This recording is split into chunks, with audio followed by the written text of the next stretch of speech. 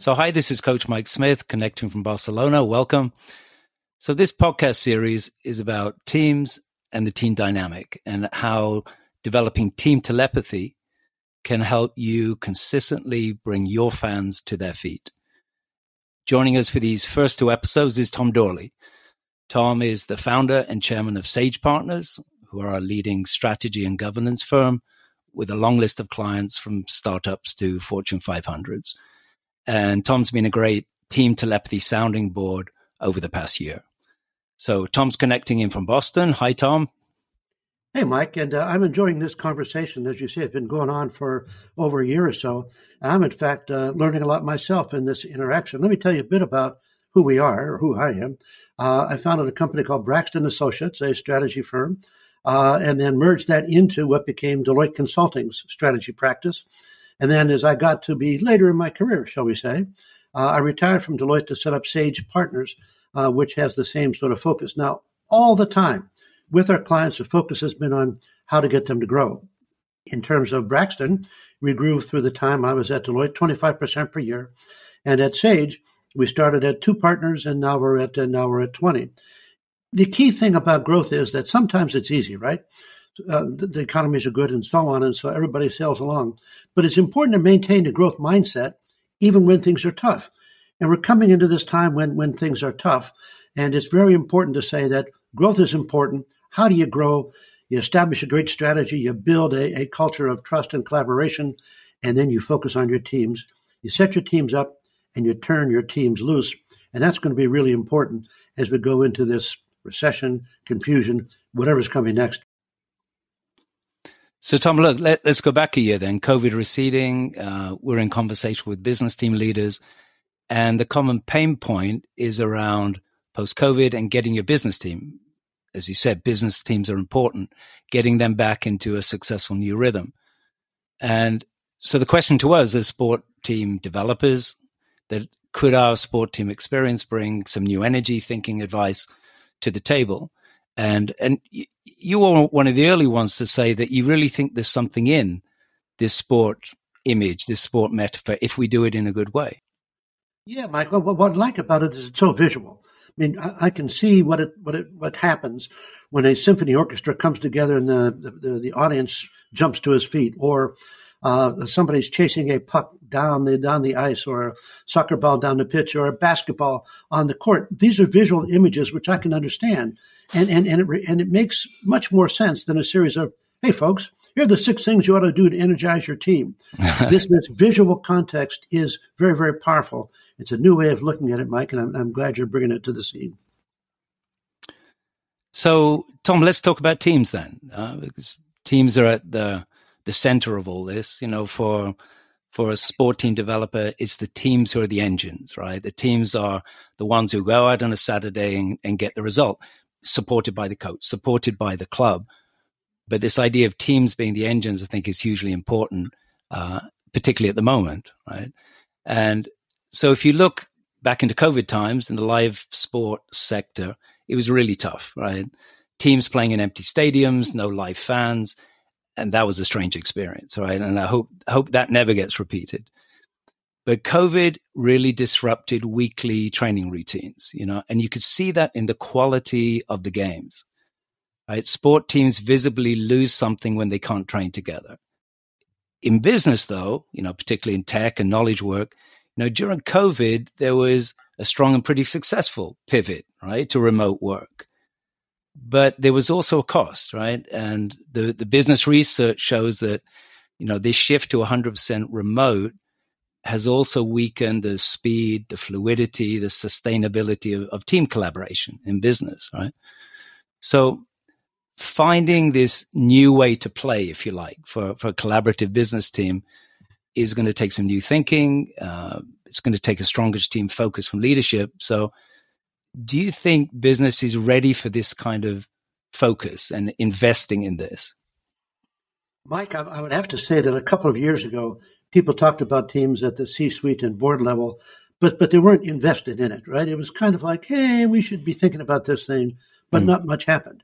It has changed, yes. Now they do understand the importance of teams. They understand the fact that if you don't take care of your teams, what you find is in today's market, talented people are dynamic. They're fluid. They can move somewhere else. So you have to tap them in terms of keeping them engaged and keeping them focused on what's happening in terms of your goals, your purpose. So yeah, it has changed. COVID made a big change, and it is very different now, and that's a good thing. That is a very good thing. So again, our thinking was as sport team developers, also we have a lot of experience in business over the years, that we could help figure out what makes a good team special. And we thought that was the key question at the moment, because this unprecedented time is going to need a special team in which to thrive. So we asked ourselves that question within our group and had a long exchange of opinions. Of course, coaches love to talk for hours about what makes a sport team great. But the core of this, I think, was captured by a basketball associate, and she gave a description of a professional game she just watched over the weekend, her team. So they're a point down, it's the last minute, they're flowing up the court, but there's this ironclad defense. There's no way through, right? One player drives through, but decides not to take the shot and makes this behind the back blind pass into an empty space. There's no teammate. But a split second later, the teammate glides into that open space, picks up the ball, dunks, and it's the game winner, right? And the fans in the stadium are on their feet going crazy. And then we all agreed that these special teams have this, fluidity, speed, vision, inventiveness, playfulness, and they play as if they're telepathic, right? And this team telepathy can create these amazing game-changing moments. And those moments bring the fans to their feet. So this became kind of that driving visual image for our future work with business teams. So, Tom, bringing fans to their feet is a powerful image, right? It is, Mike. And then there's some examples of where it happens right in business. I'm a big fan of Apple. I'm wearing an Apple Watch. I've got a MacBook that I'm talking to you on. I've got earbuds in that are from Apple, and we have an iPad. So everything's all Apple. But the important thing is, You sometimes see Apple in these moments where, in fact, fans do come to their feet. Have you ever walked by an Apple store?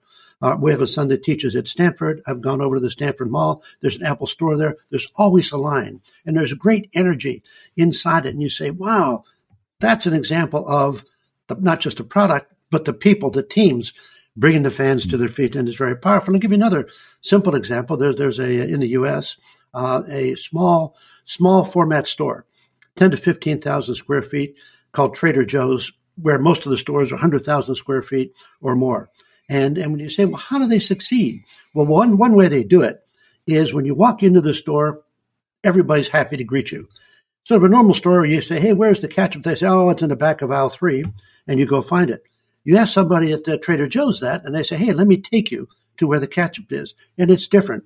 And there's such an energy there that I asked once a manager of the store, I said, hey, what's going on here? How does this happen? He says, you know what we do? We screen on the basis of attitude. We can teach them about the beans and the berries, but we want them to have the right attitude. Mm-hmm. And that's powerful. And when you're going to talk about this, Mike, and how it goes forward, you have to put all the pieces together, and it includes all those factors. It's hard to do, but man, when it works, it is powerful. Those are two great examples, Tom. What it also shows with those companies is over the past 2 years, there's a lot that's shifted, right? In many ways, right? And particularly in the mindset of the workforce. And even those two examples, those two brands in recent times are getting a bit of a pushback that kind of unsettles them, right? Around return to office, around Trader Joe's kind of wanting to become more constructive about the work formula, that they use. These discussions weren't there before. And it goes back to a point you made to me of this kind of team dynamic, what we call team telepathy, is something that you have to constantly renew. You build even top brands have got to invest in making sure that this continues. Absolutely right. And so it's a matter of putting all the pieces together. You have to have a great strategy. You also have to have a culture of collaboration and trust. And when you have that, you can then set up your teams for success. And that's really important. You're kind of getting feedback on an ongoing basis from the team. You're making adjustments from the strategy and culture level. They're making adjustments in terms of the customer interaction. Both are important. We had the opportunity to take our team telepathy metaphor, if you like, this team telepathy being this purposeful, playful, dynamic that creates these amazing moments, these magical moments that bring the fans to their feet. We took that image to the committed and super smart people at Google Creative Works. And these are the minds behind the creative development of YouTube. And as you expect, this team is looking to get one step ahead of return to office, of new hybrid. So we did an interaction with them over 6 weeks or so. And the feedback was that this process, this catalyst called Team Telepathy, had achieved three things. One, that it helped create a more positive mindset around return to office, reimagining office, hybrid work formula. It sharpened the individual ownership of making this back to the not normal, if you like, work for everyone. So it's not something that was just left to the company to create that. And finally, it would surface some insights that managers could use to further support their team. So that was the result, and we were pretty happy with that, Tom. And you should be, Mike, because that's exactly how it's going to work. And in fact, by describing that example, you can see that it's sort of not kind of the overused example of what the team means, where these are the 6 things you ought to do as your team. That's kind of boring. Or to say that you give that sort of rousing speech, or the CEO sends out a message that's saying, wow, here's who we are. That's not good enough. It is hard work. And it's like the work you did at Google. You have to put together an entire process. It's about what you do when they're not in the office. It's what you do when you're connected. It's what you do when you're sort of on site developing your new product or pitching yourself to a client, customer. All that stuff is important. And it all comes back to this magic of team telepathy. The teams, in fact, are the engine, Mike, as you've said. And I like that idea. And this is just a great metaphor. Caution, you got to do the whole process, and it's not easy. It's not simple. When you do it right, it really works. Yes, and I think the way we presented the sport metaphor, it's not like train like an Olympian, be resilient, go team, as you mentioned. It's not that locker room speech, It's something more subtle than that, more applied than that. And we just present, sport is another example of creative, goal-oriented, emotional human activity, where the team dynamic's really visible, and the end result, bringing fans to your feet, is a great image. So I think once you know what's underneath that, you can then successfully nudge your creative work team and their leaders just to bring on a different way of thinking, and then adapting that thinking to their culture, their needs, their situation. So I think that's all for today. I think we've covered a lot today. In episode 2, we're going to outline the simple process and framework for further developing team telepathy in your team. So Tom, look, thanks for your insights. Look forward to having you back for episode 2. Sounds good, Mike. I look forward to it as well. So in closing, if you have ideas and questions around team telepathy, we would love to have a discussion with you. We can book a time with you. If you want to ask some questions, please contact us via our landing site. And until then, stay well and support your team.